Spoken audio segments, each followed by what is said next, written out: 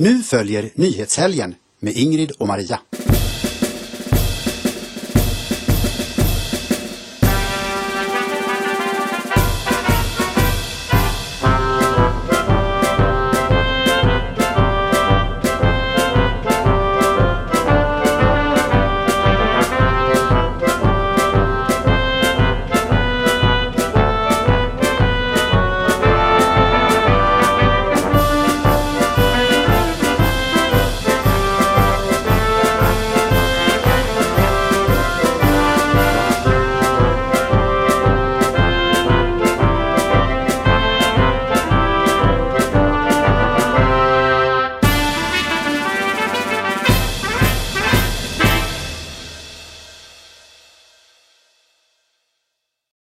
Hej allesammans och varmt välkomna till Nyhetshelgen 164.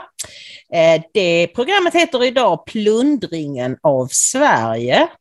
Vad är det vi ser på bilden? Ja, det är ju Lisebergskaninen, och varför det kanske en del av er tänker, men det är alltså beroende på ett väldigt ökänt bedrägeri, fallen man från Halland. Ja, han var inte ursprungligen från Halland, men boende i Halland. Han blåste Försäkringskassan på jag vet inte hur många miljoner genom att spela handikappad. Och han avslöjades när han dansade med Lisebergskaninen och någon påpassligt fotograferade detta. Och skickade in bilderna eller videofilmen, för där kunde man ju se att han var inte det minsta handikappad. Nej, och han är ju långt ifrån ensam, och det är detta som är det stora problemet. De plundrar Sverige. Ja. Sen ska vi prata om att allt är förstås Löfvens fel. Även den nuvarande, den nästan timade regeringskrisen. Allt är som vanligt Stefan Löfvens fel. Och så vill jag lyfta upp att idag har vi faktiskt ett sprutnytt. Det är första gången på jättelänge. Och vi har mycket intressanta saker att visa er där. Och då ska jag tala om att idag är det måndag den 13 juni. Jag heter Ingrid Karlqvist och som vanligt min kära väninna och kollega Maria Selander. God dag, god dag. Men du mår inte så bra idag. Vi ska se hur du mår.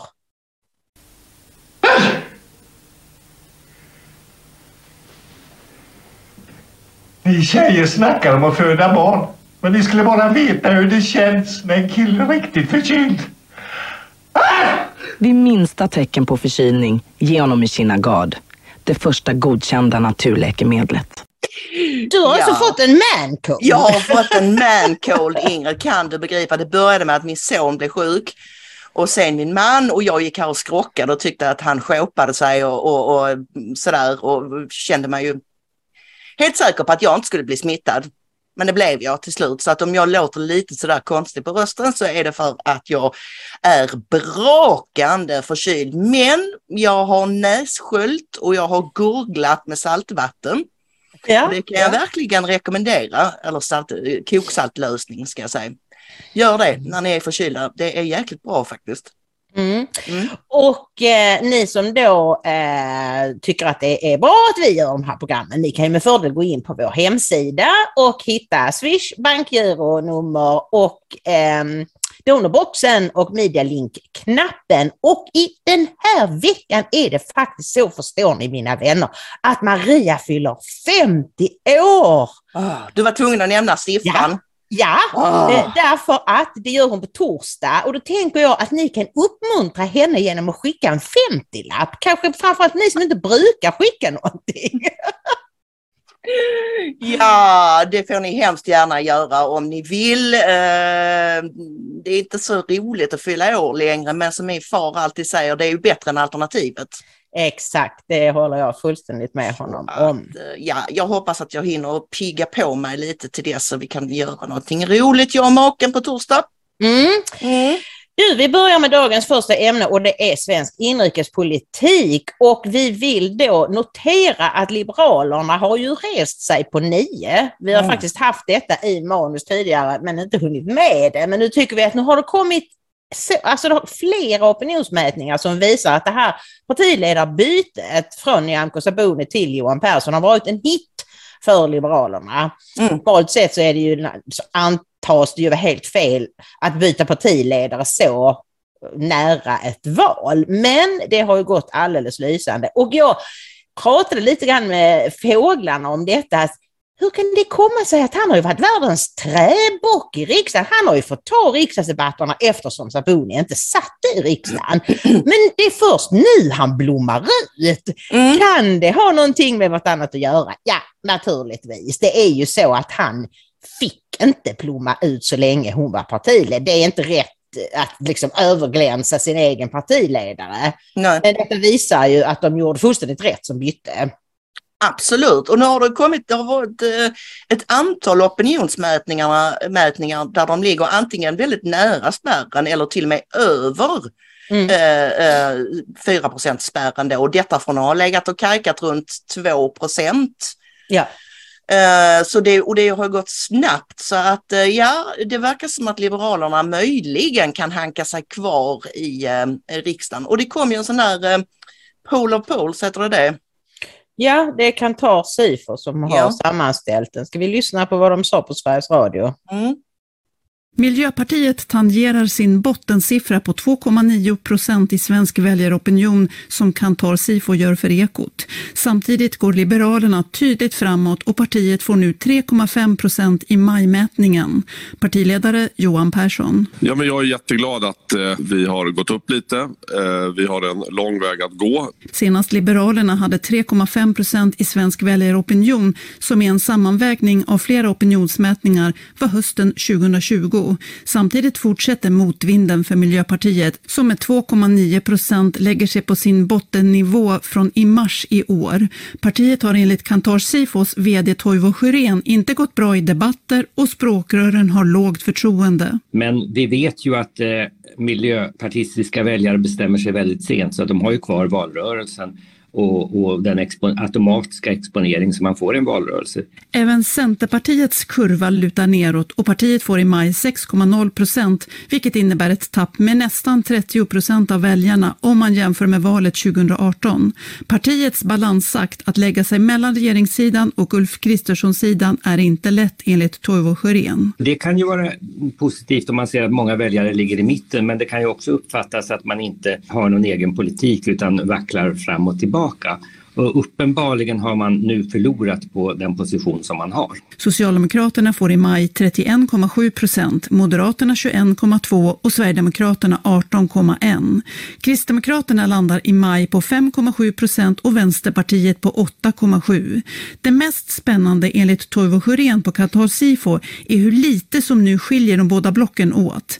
Tar man med Miljöpartiet och Liberalerna, som ju inte når upp till riksdagsspärren i majmätningen, och placerar in Centerpartiet i vänsterblocket, så skiljer det nu mindre än 1 procentenhet mellan de båda sidorna. Det betyder ju att det är ett ganska öppet lopp inför när det är bara 3 månader kvar till valet. Ja, det absolut bästa i den här mätningen, det tycker jag så dåligt för såväl Miljöpartiet som Centerpartiet. ja, absolut. Och framförallt, Ingrid, så vill jag ju säga, alltså det är jätteroligt att det går dåligt för Annie Lööf, men de kommer ju, vi kan inte hoppas på att de ska åka ut, men det kan vi ju hoppas på vad det gäller Miljöpartiet. Jag känner det nu när jag ser och hör det här inslaget, att det är faktiskt det jag vill mest av allt, det är att de ska försvinna. Ja, för att det är de som har gjort mest skada och som fortfarande påverkar alltså politiken, framförallt energipolitiken och alla andra dumheter, invandring och sånt som de håller på med. Men när vi ändå pratar om Centerpartiet så vill jag säga att det här nu på förmiddagen så har det varit full kalabalik igen i riksdagen. Svensk riksdag kommer nu snart att ersätta uttrycket polsk riksdag. Därför att det var ju så att regeringen förhandlade ju fram någonting med Nooshi som skulle höja pensionerna för de sämst ställda. Och då tyckte det blågula blocket att det var ett dåligt förslag, därför att framförallt så skulle det gå alltså pengar till de som har garantipension. Och vilka är det som mest har garantipension? Ja, det är invandrare som aldrig har jobbat här. Varför ska de ha mest pengar? Så att de gjorde ett eget förslag som gick ut på att alla pensionärer skulle få lite mer. det skulle då inte rubba hela pensionssystemet och den pensionsgrupp som ju arbetar i riksdagen. Då fick Centerpartiet häromdagen fullständigt tokfnatt och behövde liksom göra ett eget förslag eller komma överens med regeringen, för de visste inte hur skulle de rösta i den här vårändringsbudgeten. Skulle de rösta på det Nooshi-förslaget eller skulle de rösta på den andra eller skulle de lägga ner en enda röra? Så att några minuter innan utskottet skulle liksom se vilket förslag, hur man skulle lägga fram det och så. Då kommer de in med det här nya regeringsförslaget som Centerpartiet har ställt upp på, och då säger finansutskottet är det väl att nej, men det här kommer för sent, vi hinner ju inte läsa igenom detta, vi kan inte ta ställning till det. Och Morgan Johansson blev tokig och skrev på Twitter att idag förlorade högern valet för att de skulle vara petimetrar. Men vadå, de följer riksdagslagen, alltså hur det ska gå till. Så vad händer nu då? Det vet vi inte riktigt.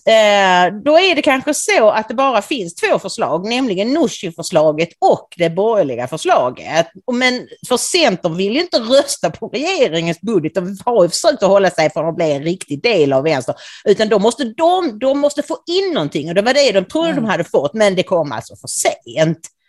Så att det ska bli väldigt intressant att se hur det här valet, den här riksdagsomröstningen, som jag inte riktigt vet när den ska vara. Ja, den som lever för sig, det är fortsatt kaos i alla fall, kan vi konstatera. Och allt är Stefan Löfvens fel, Ingrid. Ja, det är det faktiskt. Det är alltså Viktor Barth-Kron, som vi gillar, som skriver väldigt bra, välformulerade och intressanta krönikor i Expressen.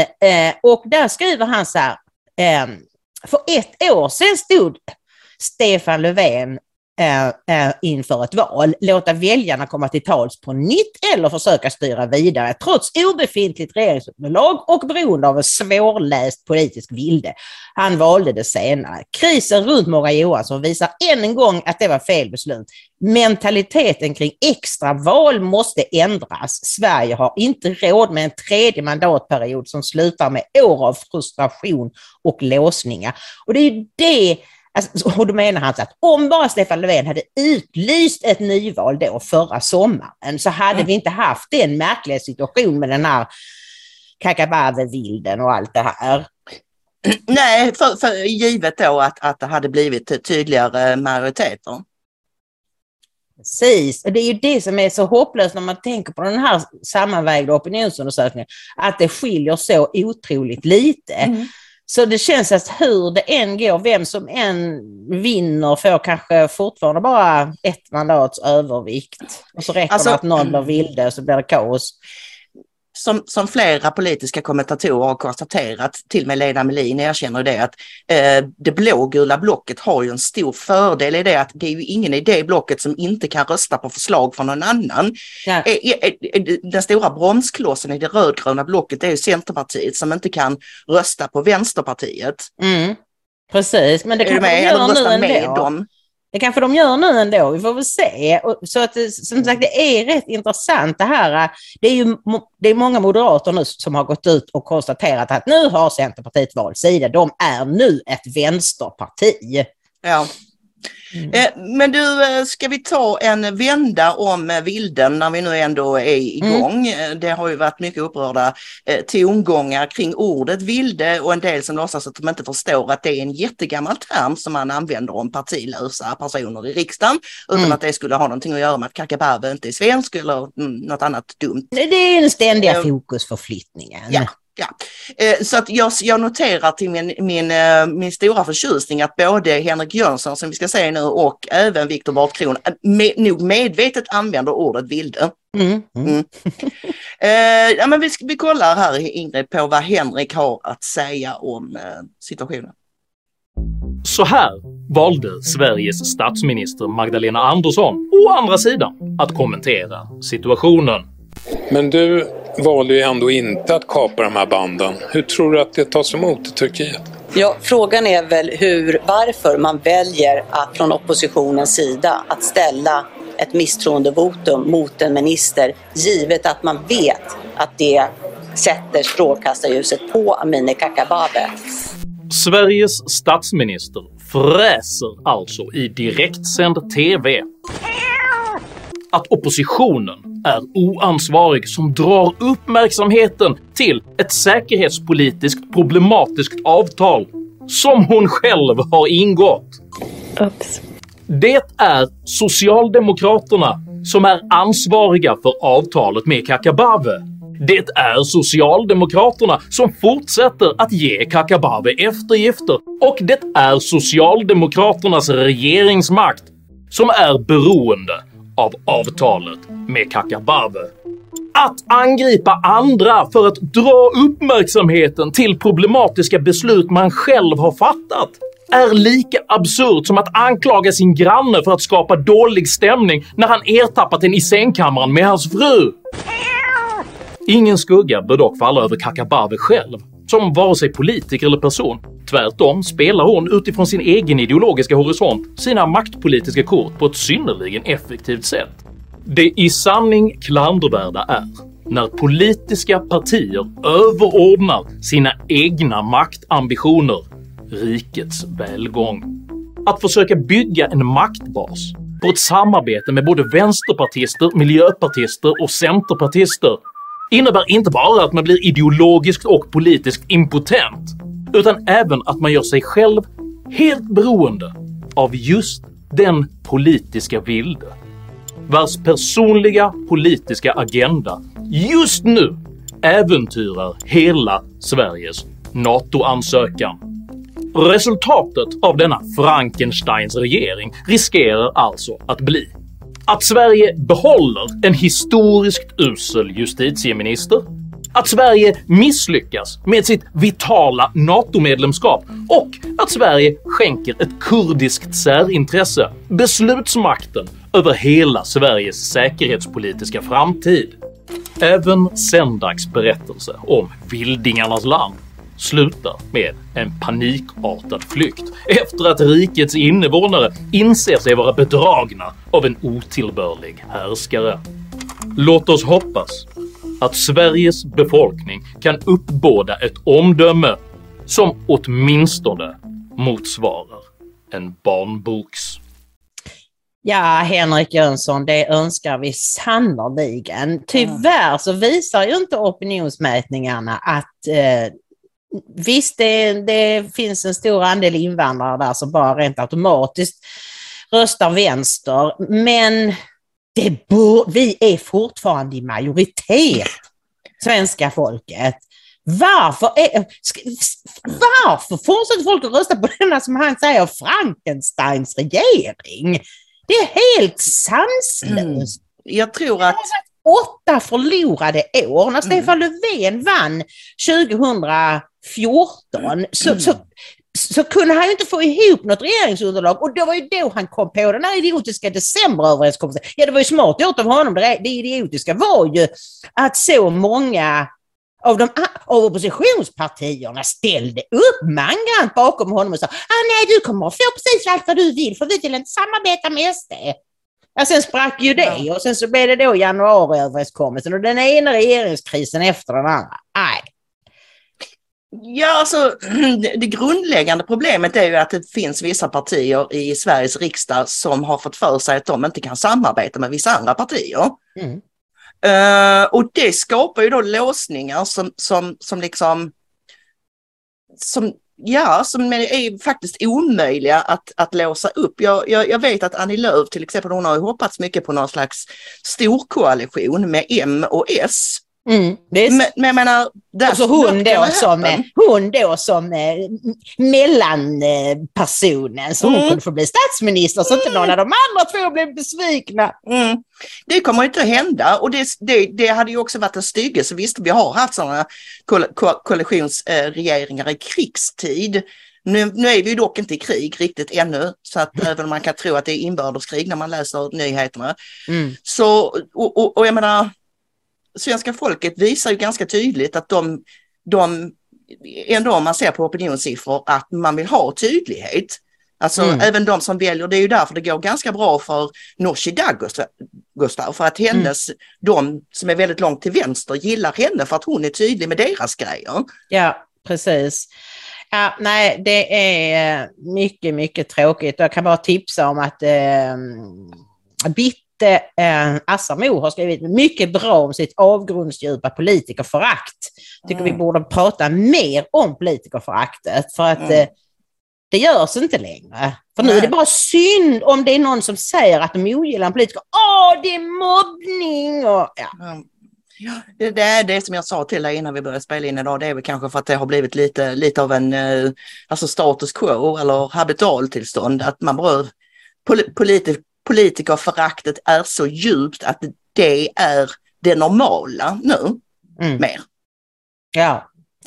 Nu går vi över på katastrofkriminaliteten, som jag kallar det för, och vi kan börja med att konstatera att kriminologen Manne Gerell, eller Gerell, jag vet inte riktigt hur han Jag vet uttalar. inte vilket heller faktiskt. Nej, som är vid Malmö universitet, heter det nu för tiden, fjantigt nog. Han har i en artikel låtit sig intervjuas av tidningen Kvartal, och han tvingas då konstatera att den här kriminaliteten, den skenande kriminaliteten, den beror ju på hög invandring och dålig integration, som de alltid måste lägga till då. Och det är ju bra att han gör det, men hur kan det ha tagit så lång tid för dessa kriminologer? Ursäkta, men vad är svenskarnas stake? Varför är det du och jag och en handfull till, eller på sig, det är mer än en handfull, men alla dessa karlar som sitter livrädda på universitet och runt om på olika myndigheter, bara nej, vi förstår inte vad det beror på, oj.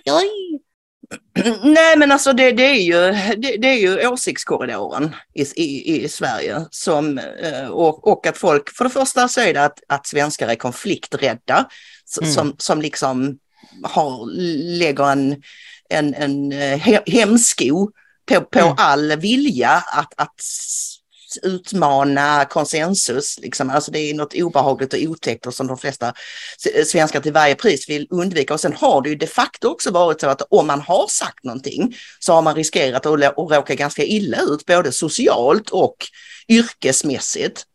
Ja, visst är det så att man får ju ha en särskild slags inre styrka för att våga gå emot strömmen. Men jag menar att det kommer åtminstone 5-6 år för sent. Det har ju blivit lättare och lättare. Och jag menar, det är bara att de fattar, okej, det har varit för stor invandring. Men det är som ingen säger någonsin. Jag såg en debatt på Agenda igår mellan Mogge och Johan Persson. Liksom Johan Persson, han säger bra saker, men inte det absolut viktigaste av allt. Nu måste vi ha totalt invandringsstopp. Och det räcker ju inte, men alltså det är ju långt kvar tills de kommer att kunna ta ordet återvandring i sin mun. Men jag menar, de blågula har ju pratat om invandringsstopp, att vi behöver ett moratorium, åtminstone Moderaterna och Sverigedemokraterna naturligtvis. SD har väl även vågat sig på att prata om netto minus. Ja, visst, de nämner återvandring då och då. Jag bara tänkte nämna det här med, om jag får upp det, upplever du att Facebook är väldigt bökigt och trögt och jobbigt numera? Ja, det är det. Då är det inte bara jag. Jens Garnman. Hur lång är en handvändning? Han tar just upp den här debatten då mellan Johan Persson och Morgan Johansson från igår, där Mogge då sa, sånt här går inte i en handvändning. Hur lång är en handvändning? 8 år? 2 mandatperioder? 3? Nej. Johansson fick, det han menar han skulle fått den frågan, Johansson fick fortsätta sitt imbecilla mantra Vi har fler poliser än någonsin, hårdare straff, bla bla bla, och ändå går utvecklingen åt helt fel håll. Något som rimligen bara kan betyda 2 saker. 1, Johansson ljuger. 2, Johansson är helt fel man att leda arbetet mot de kriminella gängen. Eller möjligen 3, både alternativ 1 och 2. Och sen konstaterar ju då Jens Garnman att de står där och pratar om sociala insatser, enorma och massiva insatser. Och detta har man ju, som Jens konstaterat, det har man ju hållit på med i 50 år. Sådana här sociala insatser. Plöjt in miljard efter miljard. Och så säger tydligen Morgan Johansson då, så fort vi burar in och står det en ny kille där och är redo att ta hans plats. Ja, precis. Kretin. Och om det är så, är då svaret att fylla på alla utom kontrollsområden med fler unga män från kulturer som inte har det minsta gemensamt med den svenska. Mycket bra, Jens Garnman. Men det har tagit honom också väldigt lång tid att komma hit. Det är inte mer än några år sedan han tog avstånd från mig för att jag var rasist som sa att nu får det vara slut på invandring. Absolut. Nej, det vet jag. Han var jätteskraj där ett tag, men nu har han blivit förbannad igen och det är ju bra. Ja, jag visste det. Det är jättebra. Ju fler som säger sanningen, desto bättre är det. Och jag kan också nämna att i Agenda så var det också en debatt mellan den här Manne, Gerell och en forskare vid sociala linjen i Uppsala. Ja, någonting sånt. Han är professor i alla fall i sånt här socialt arbete och utbildar. Och han säger då, hela utbildningen måste göras om. Jaha, vad är det för fel på den då? Frågar programledaren. Ja, de kunde ju sluta läsa så mycket genus och intersektionalitet och istället lära sig hur man behandlar väldigt unga kriminella. Och det har han nog väldigt rätt i. Men som sagt, det är bra med sådana åtgärder, men det absolut viktigaste det är stopp och sen återvandring. Såklart, Ingrid. Jaha, vi raskar vidare här i handlingarna. Ja, vi kan konstatera att Sverigedemokraterna häromdagen gick ut i en debattartikel i Aftonbladet och säger att dagens polisledning behöver bytas ut för de slätar över problemen och går i Socialdemokraternas ledband. Och det är väldigt bra att de gör det här, att de förstår att först blev vi av med den där Dan Eliasson efter att han totalt hade förstört svensk polis och tillsatte då Anders Thornberg som ju faktiskt är polis. Han har gått hela vägen från patrullerande och upp till rikspolischef. Men vad hjälper det? Han har ju inte rensat ut. Han sitter ju där med alla de där cheferna som Mogge och Dan Eliasson har tillsatt som inte är poliser.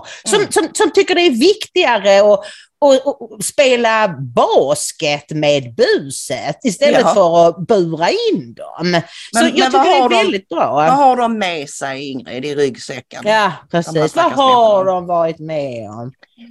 Ja, du såg en intressant intervju med den här polisen Andreas Ek. Han var ju en av dem som blev intervjuad i Svenska Dagbladets stora granskning nyligen, där han berättade då att nu har jag... Han gick först då från att han var väl utredare först och sen blev han kriminaltekniker och nu har han blivit brandman för han orkar inte längre helt enkelt. Nej, och han berättade ju det alltså inte det klippet vi ska säga nu, men innan det så berättade han att när han var kriminaltekniker så hade han ju den ena våldtäkten efter den andra. Så var det ett fall där de hade skickat DNA till det här forensiskt centrum och det hade gått 3-4 månader. Och då ringer han för att höra, hallå, när kan jag få det här? Det har vi inte börjat med än. Alltså det höll på att äta upp honom. Alltså, och så kom det hela tiden nya sådana fruktansvärda våldtäkter och mord och så.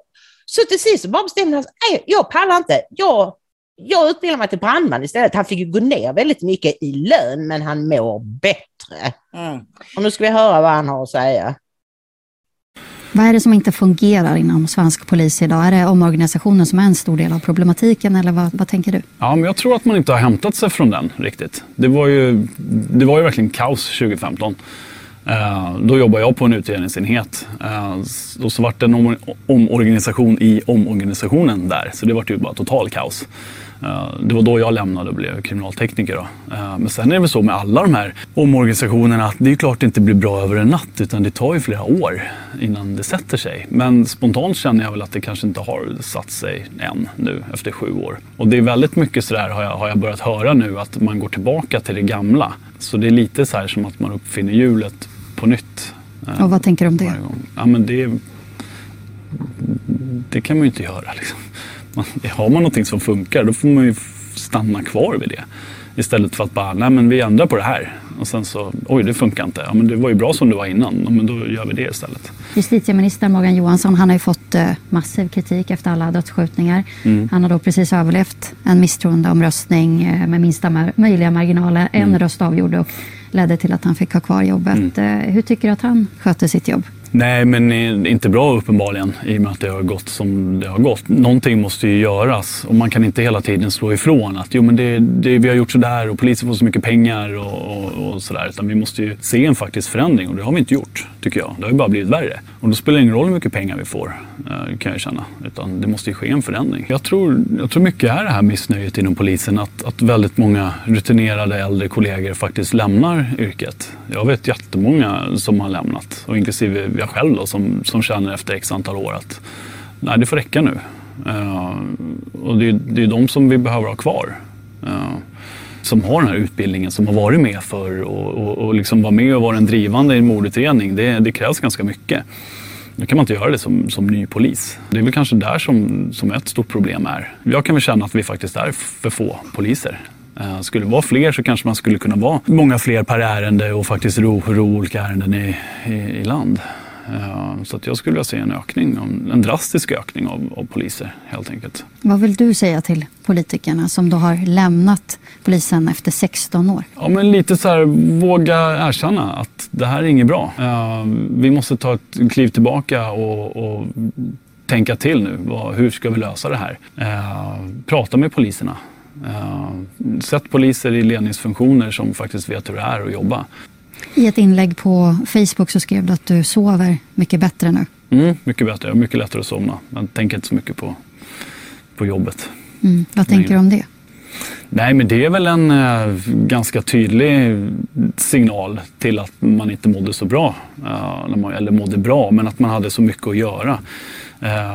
Och just den här helgberedskapen som var 7:e vecka, den klev jag i alla fall in med och tänkte att så här, hoppas det inte blir något jobb för jag hinner inte med. Och det är ju fel att man tänker så. Nu som brandman så, ja, jag sover bra. Det här läget vi har nu med rekordmånga dödsskjutningar och vad ger det för bild av Sverige 2022? Ja, men det börjar väl ge en bild av att det är ett otryggt samhälle. Och att polisen inte riktigt räcker till som det är nu. Och att någonting måste göras. Ja, någonting måste sannoliken göras. Och det är visst, vi ska ha fler poliser. Men det som han själv konstaterar, det är ju först när du har arbetat som polis i ett antal år som du kan gå in och delta i en mordutredning till exempel. Vad hjälper det om vi liksom, först så tar vi in helt fel slags personer som inte klarar jobbet, eller klarar utbildningen och som hoppar av och som inte kan svenska ordentligt och så. Och sen så ska det ta ett antal år innan de. Jag tror att det är bättre att satsa på färre kriminella än på fler poliser. Vilken revolutionerande idé, Ingrid. Ja. Ja, absolut är det så. Jag känner verkligen med de stackars poliserna som sliter och kämpar i detta. Vad som måste vara ett rent helvete. Alltså det måste ju kännas helt hopplöst att försöka. Alltså du vet, Sisyfos som skulle rulla stenen upp för en backe i evighet och så fort han kom upp till krönet så rullade den tillbaks igen. Det måste vara så det känns, därför att det är de få som de griper, de blir ju utsläppta. Ja. Nästan direkt igen. Eller väldigt snabbt. Eller så döms de inte. Eller, ja.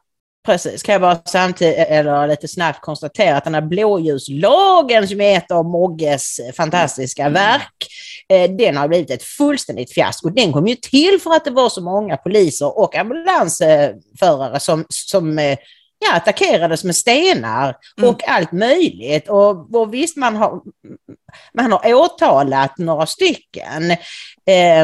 202 personer för sabotage mot blåljusverksamhet. Av dem frikändes 98 och bara 3 åtalades för grovt brott, och endast milda påföljder har dömts ut trots livstid i straffskalan. Det var ju det som gjorde att det lät så livstid.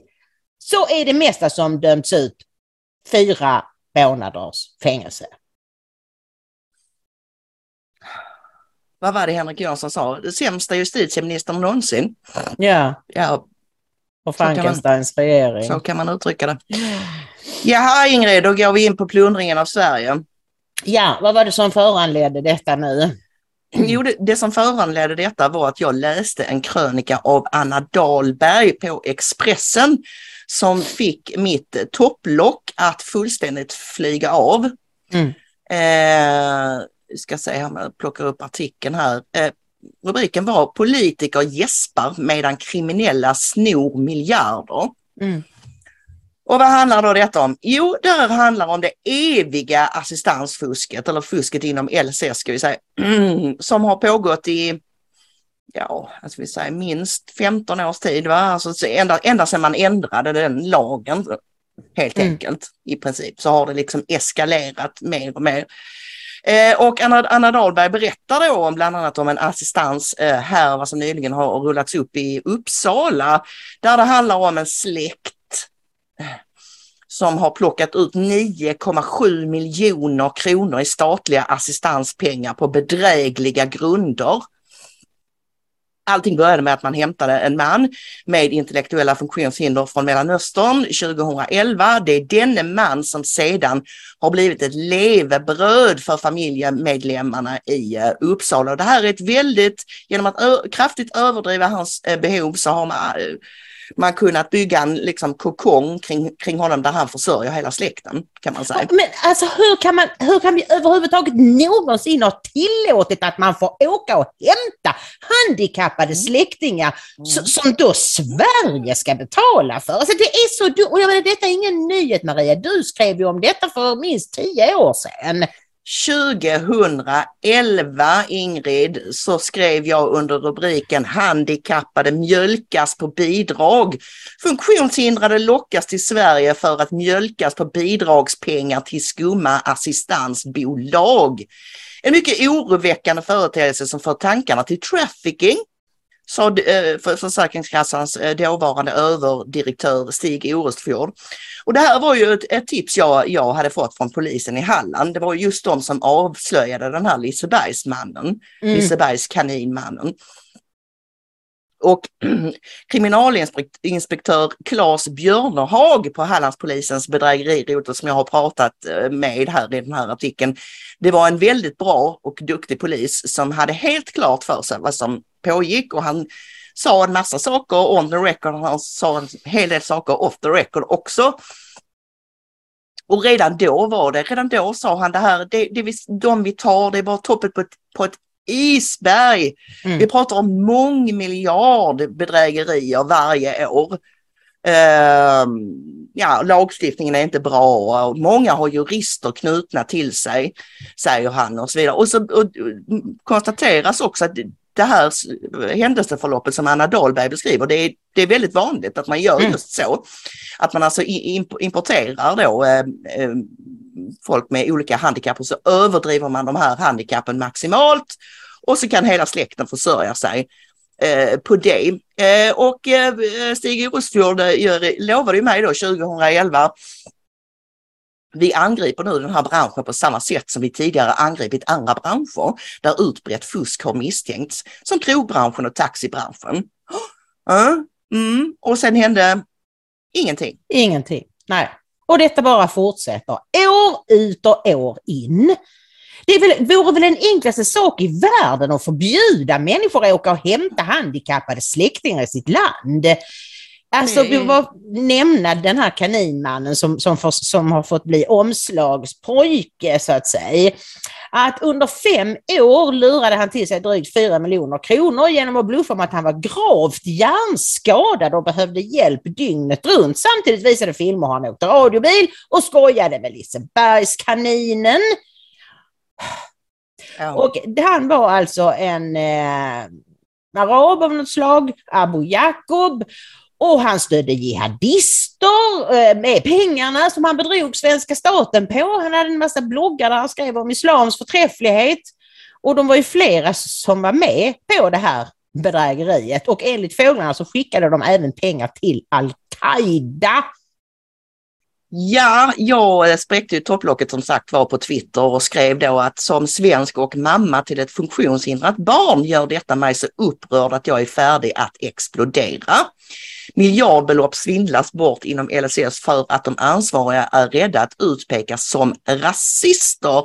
Må ni brinna i helvetet. För det var nämligen, det skymtade fram lite i Anna Dahlbergs text också att det kan finnas lite sådana motiv till varför ingen riktigt har velat ta tag i det här. Och vi har ju läst, alltså dels, man kan ju bli jättearg och upprörd bara för att det är skattepengar som svindlas bort. Men vad som gör saken ännu värre är ju att vi vet att det är många barn och vuxna också för den delen med riktiga, verkliga handikapp som inte får den hjälpen de behöver. Nej, medan pengarna bara, miljarderna bara öses över fuskarna. Och jag ska också säga detta om kaninmannen, att han hade antagligen kunnat fortsätta hur länge som helst. Det var nämligen det att hans exfru blev förbannad på honom och ville hämnas. Så hon skickade filmer till Försäkringskassan från deras bröllopsresa.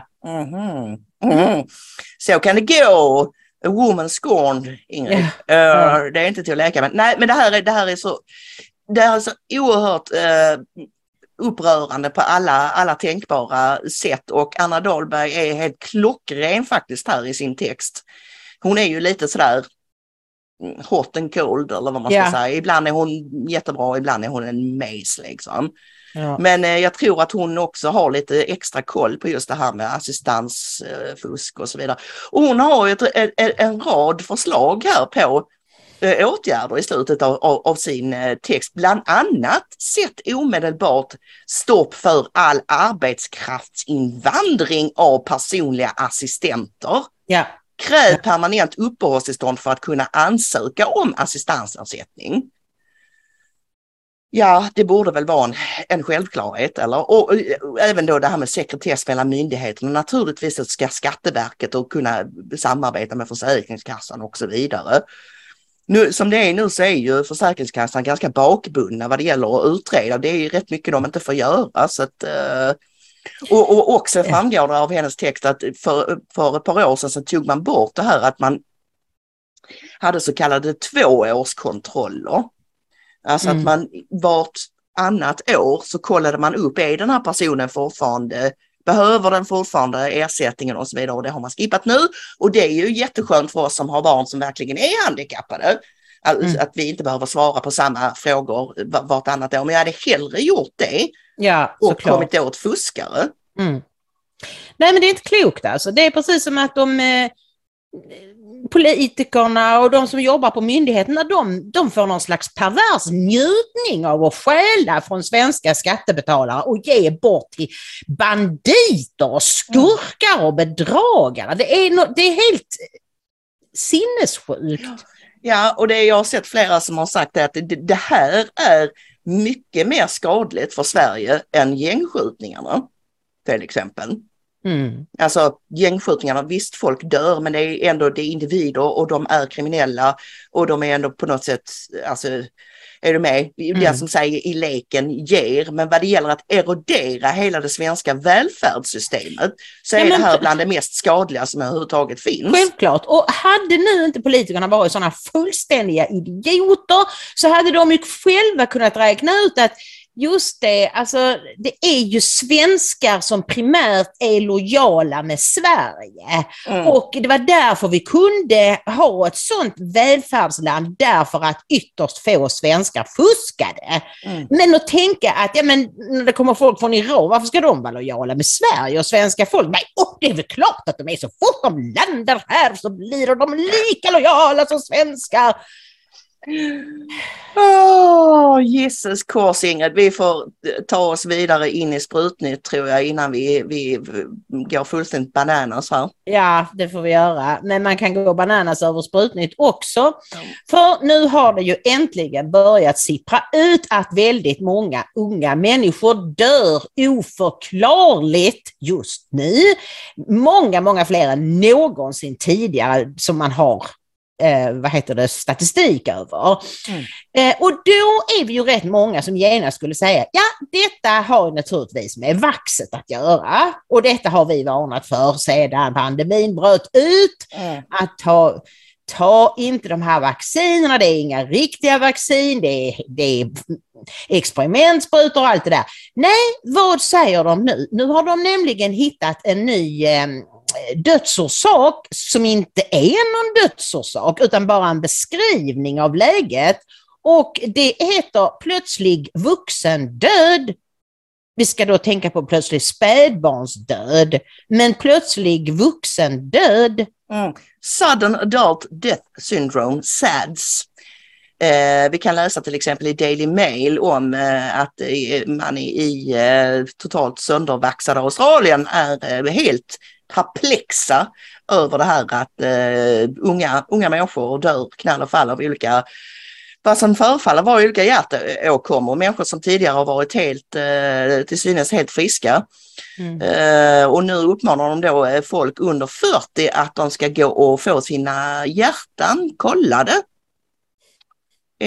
Och det fantastiska med detta är ju, precis som du antyder, Ingrid, att man låtsas som att det här skulle vara liksom något som, men det händer nog att vuxna friska människor bara dör knall och fall, och det här är ett syndrom som det har nog funnits innan, men nu har det fått lite uppmärksamhet. Alltså så här, som vanligt försöker de blanda bort korten och uppfinner någon knäpp benämning som gör att det ska låta som att det är en grej. Ja, och de kommer väl att lyckas med det här också, för att det är ju uppenbarligen så att den största delen av jordens befolkning kan inte föreställa sig att de ljuger, så de tror på allting. Och det som är så upprörande, just den här artikeln som vi också ska se dem prata om i ett klipp vi ska se sen, det är en kvinna som hette Catherine Keane, och hon var 31 år gammal och hon var i Dublin och hälsade på vänner. Och när hon inte kom ner till frukosten så tänkte de, hon somnade väl kanske sent. Och så till sist så ringde de upp till hennes telefon, och när hon då inte svarade så går de upp och hittar henne död i sängen. 31 år gammal, fullständigt frisk människa. Väldigt, av allt, och de är väldigt hälsosam, gymmade och ni vet. Det är så hemskt. Men ska vi kolla på Mark Stein och Eva Vlau när de kommenterar det här då? Vladingerbrock, det är det. Det gör vi. But what I don't, get, this was a headline in Euro Weekly. Doctors baffled by increase in sudden adult death syndrome. I mean, are they that stupid, or are they just feel, we can't possibly connect all these dead young and middle-aged people over here with all these mass vaccinations over there? What they must know, surely. Yes, I don't think that they're stupid. I think that they think we are stupid. And I mean, they're kind of right. I mean, sudden adult death syndrome, really? This is basically the new one. We had a couple of months ago, right, when it was Christmas, they said, there are a lot of people dying from heart attacks, and it might be because of the Christmas trees in your house. I've seen headlines where they said, it's climate change that now causes all of these heart attacks. I've seen post-pandemic stress disorder is causing heart attacks. These people are laughing at us. They think that we're stupid. And, the thing is that I understand that a lot of people have trouble saying these things because, as you said, they will come after you when you try and uncover the truth. And also, it's very hard to speak out about the truth and say, hey, maybe we should call a spade here, and 2 + 2 is 4. And the only thing that changed in the past couple of months is the fact that everyone took this vaccine. You can't say that because there are no real studies for these correlations. You know, we just have suddenly all of these extra deaths. And we have no idea why, but we do know that it's not the vaccine. That's the one thing that they can tell you for sure. And I think there are plenty of reasons, understandable reasons, as to why they're trying to hide this truth from us. Yeah, I'm absolutely amazed by this because you have to have a certain heartlessness. You know, normally with news, the problem with it is that it's overly sentimental. If you remember a couple of years ago when Angela Merkel admitted all those migrants into Germany, there was a dead baby who washed up on the Mediterranean shores, and that baby became the most famous baby in the world and became the image of what was going on and was the rationale for why Angela Merkel and everybody else had to let all these migrants in. Here we have this poor girl in Dublin. She's perfectly fit, she's perfectly healthy, she runs, she goes to the gym, and she's dead. And it's like we all agree we're not going to ask questions about why she's dead. Exactly. It's horrible, and it really shows once again they don't really care about us.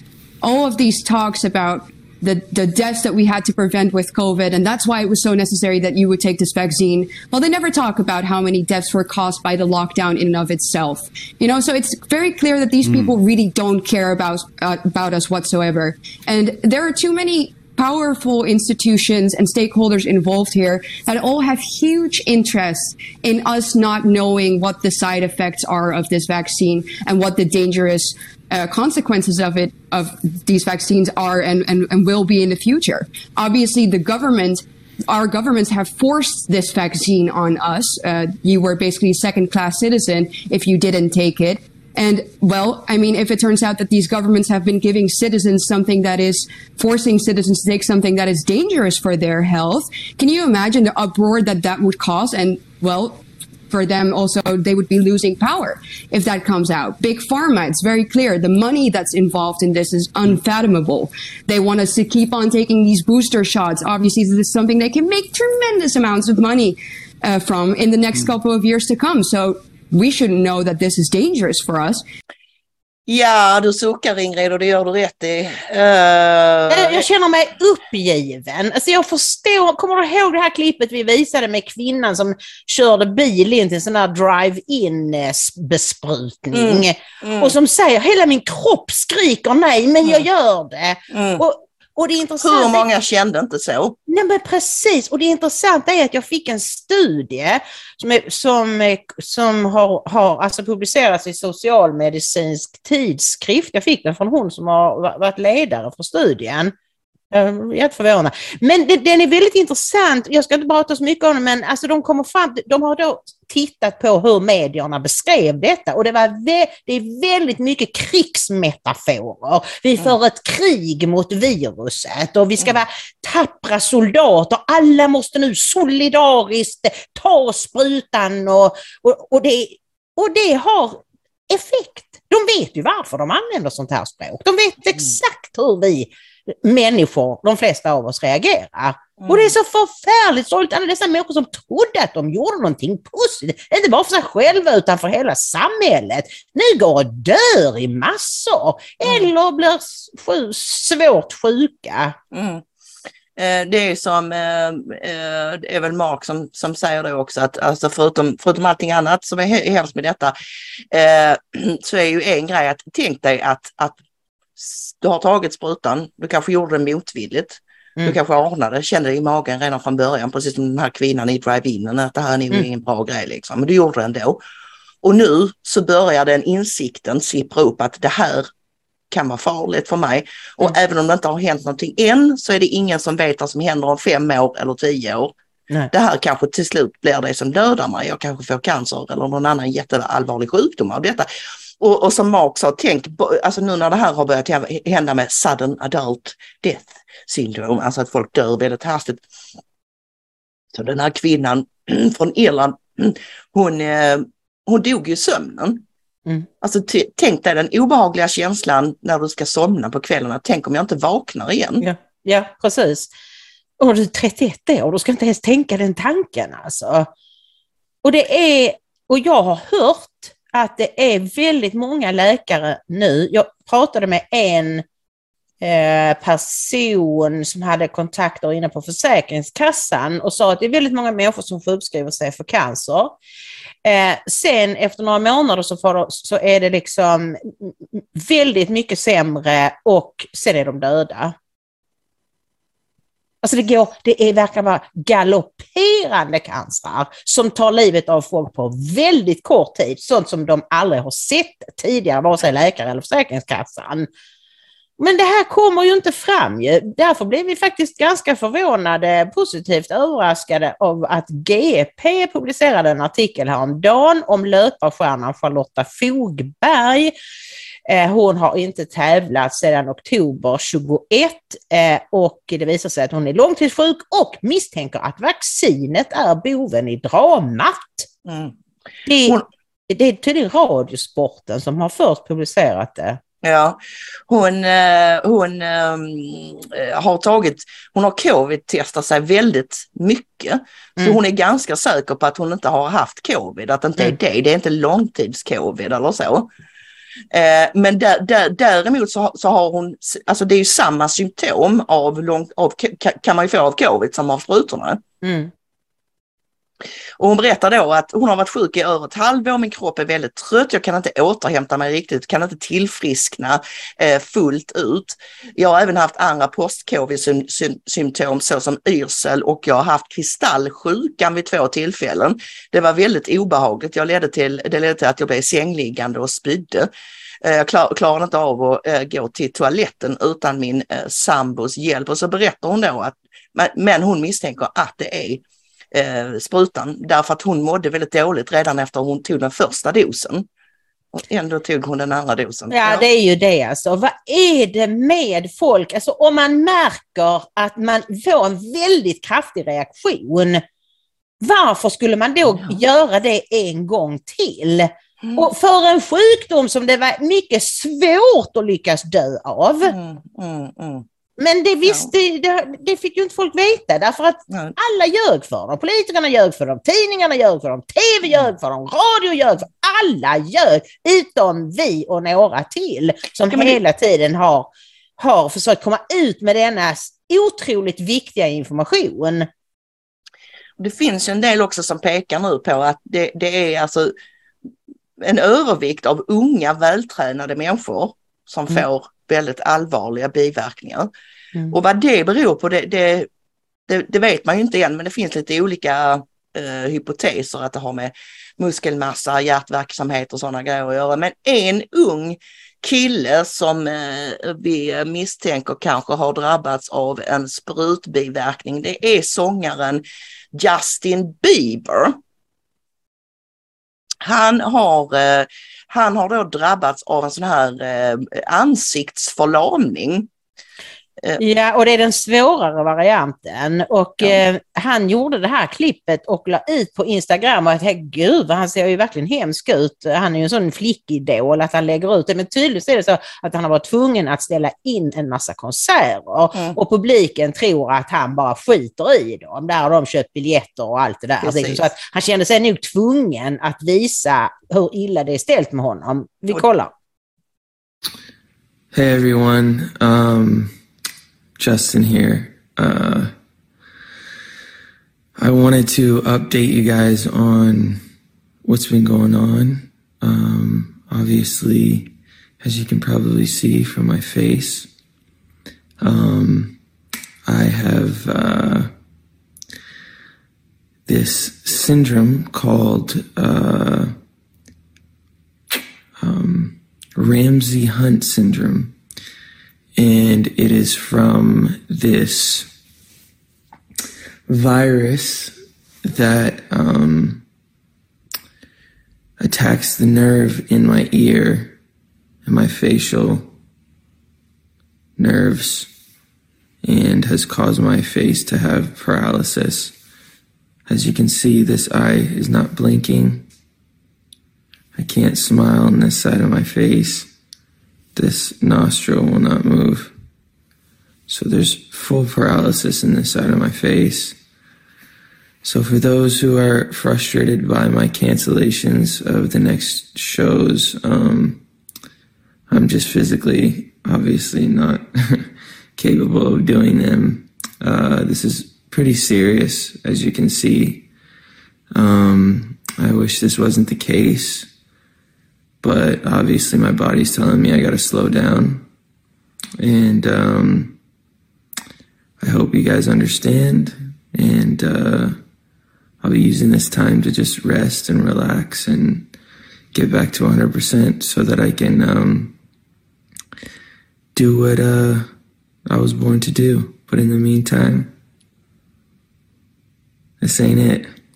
I gotta go get my rest on so that I can get my face back to where it's supposed to be. I love you guys. Thanks for being patient with me. And I'm gonna get better. And I'm doing all these facial exercises to get my face back to normal. And it will go back to normal. It's just time. And we don't know how much time that's gonna be. But it's gonna be okay. And I have hope. And I trust God. And I trust that this is all it's all for a reason. And I'm not sure what that is right now, but in the meantime, I'm gonna rest, and I love you guys. Peace. Ja, om det finns något högre syfte med att du har drabbats av den här förlamningen, det tror jag inte, Justin, men du lät dig luras, som så många andra, att ta en fullständig experimentell spruta. Han menar väl kanske att Gud har alltid ett syfte med allting som händer. Han skulle kanske lära sig någonting av det här. Jag tror det är så han menar. Ja, men, det är fullt möjligt eftersom han är flickig då. Liksom. Ja, och eftersom han nämner Gud i den vevan också, att jag litar på Gud, liksom, att det här är meningen och bla bla bla. Nej, alltså det här ser ju hemskt ut, och det heter ju då tydligen Ramsay Hunt syndrome, och han pratar ju då om att han har fått av ett virus. Och det kan man säkert också få, men Steve Kirsch är helt 100 på att det här är en biverkning av vaccinet. Ja, åtminstone 99% säker är han på att det är en biverkning. Därför att han har då gått igenom statistiken från den här världsstatistiken, och det visar att det är 160 gånger mer troligt att du får det här efter covid-sprutan än för alla andra vacciner tillsammans vilket år som helst. Och det finns tydligen ett annat vaccin som man kan få det av, och det är vaccin mot anthrax. Mjältbrand, precis. Men det är ju inte så många som har tagit den sprutan. Och han skriver också det att det är någon läkare som har twittrat att han har då varit läkare i 32 år. Han har aldrig någonsin fått in en patient med Ramsay Hunt syndrom. Men nu på 3-4 månader fick han in 4 fall. Det säger väl allt. Och den här är alltså värre än den här vanliga Bell's palsy, som är en av de saker som vi varnade för när vi läste upp biverkningslistan. Det är som läkemedelsbolagen själva gick ut med. Ja, den här sitter i längre, va? Och det är mer omfattande. Vad jag ja, det är inte säkert att man någonsin blir helt bra igen. Nej, vi håller tummarna för Justin Bieber, att han blir bättre såklart, men ska man säga något positivt med det här, så är det att nu börjar det åtminstone sippra fram. Så att nu kanske folk åtminstone förstår att de inte ska ta fler sprutor då. Du vet. Jag kan också nämna att Justin Biebers fru, hon drabbades ju också av någon biverkning. Hon fick ju hjärtproblem. Ja, som sagt, unga människor, de verkar vara... Blodproppar fick hon. Läskigt. Otroligt läskigt. Men du, sån här somber ton kan vi inte ha när vi avslutar idag. Jag har ju överlevt inspelningen och det är jag väldigt tacksam för trots min omfattande och väldigt svåra mancold. Så att är det så att ni tycker att det var bra att jag kämpade mig igenom programmet idag och vill stötta och uppmuntra oss, så gå gärna in på ingridomaria.se och stötta oss med en slant via något av betalningsalternativen som finns där. Gärna en 50-lapp till Maria som fyller 50 på torsdag. Tills på fredag får ni ha det alldeles underbart allihopa. Hoppas ni slipper förkylningar och annat elände. Jag säger som vanligt, Gud välsigne. Gud välsigne.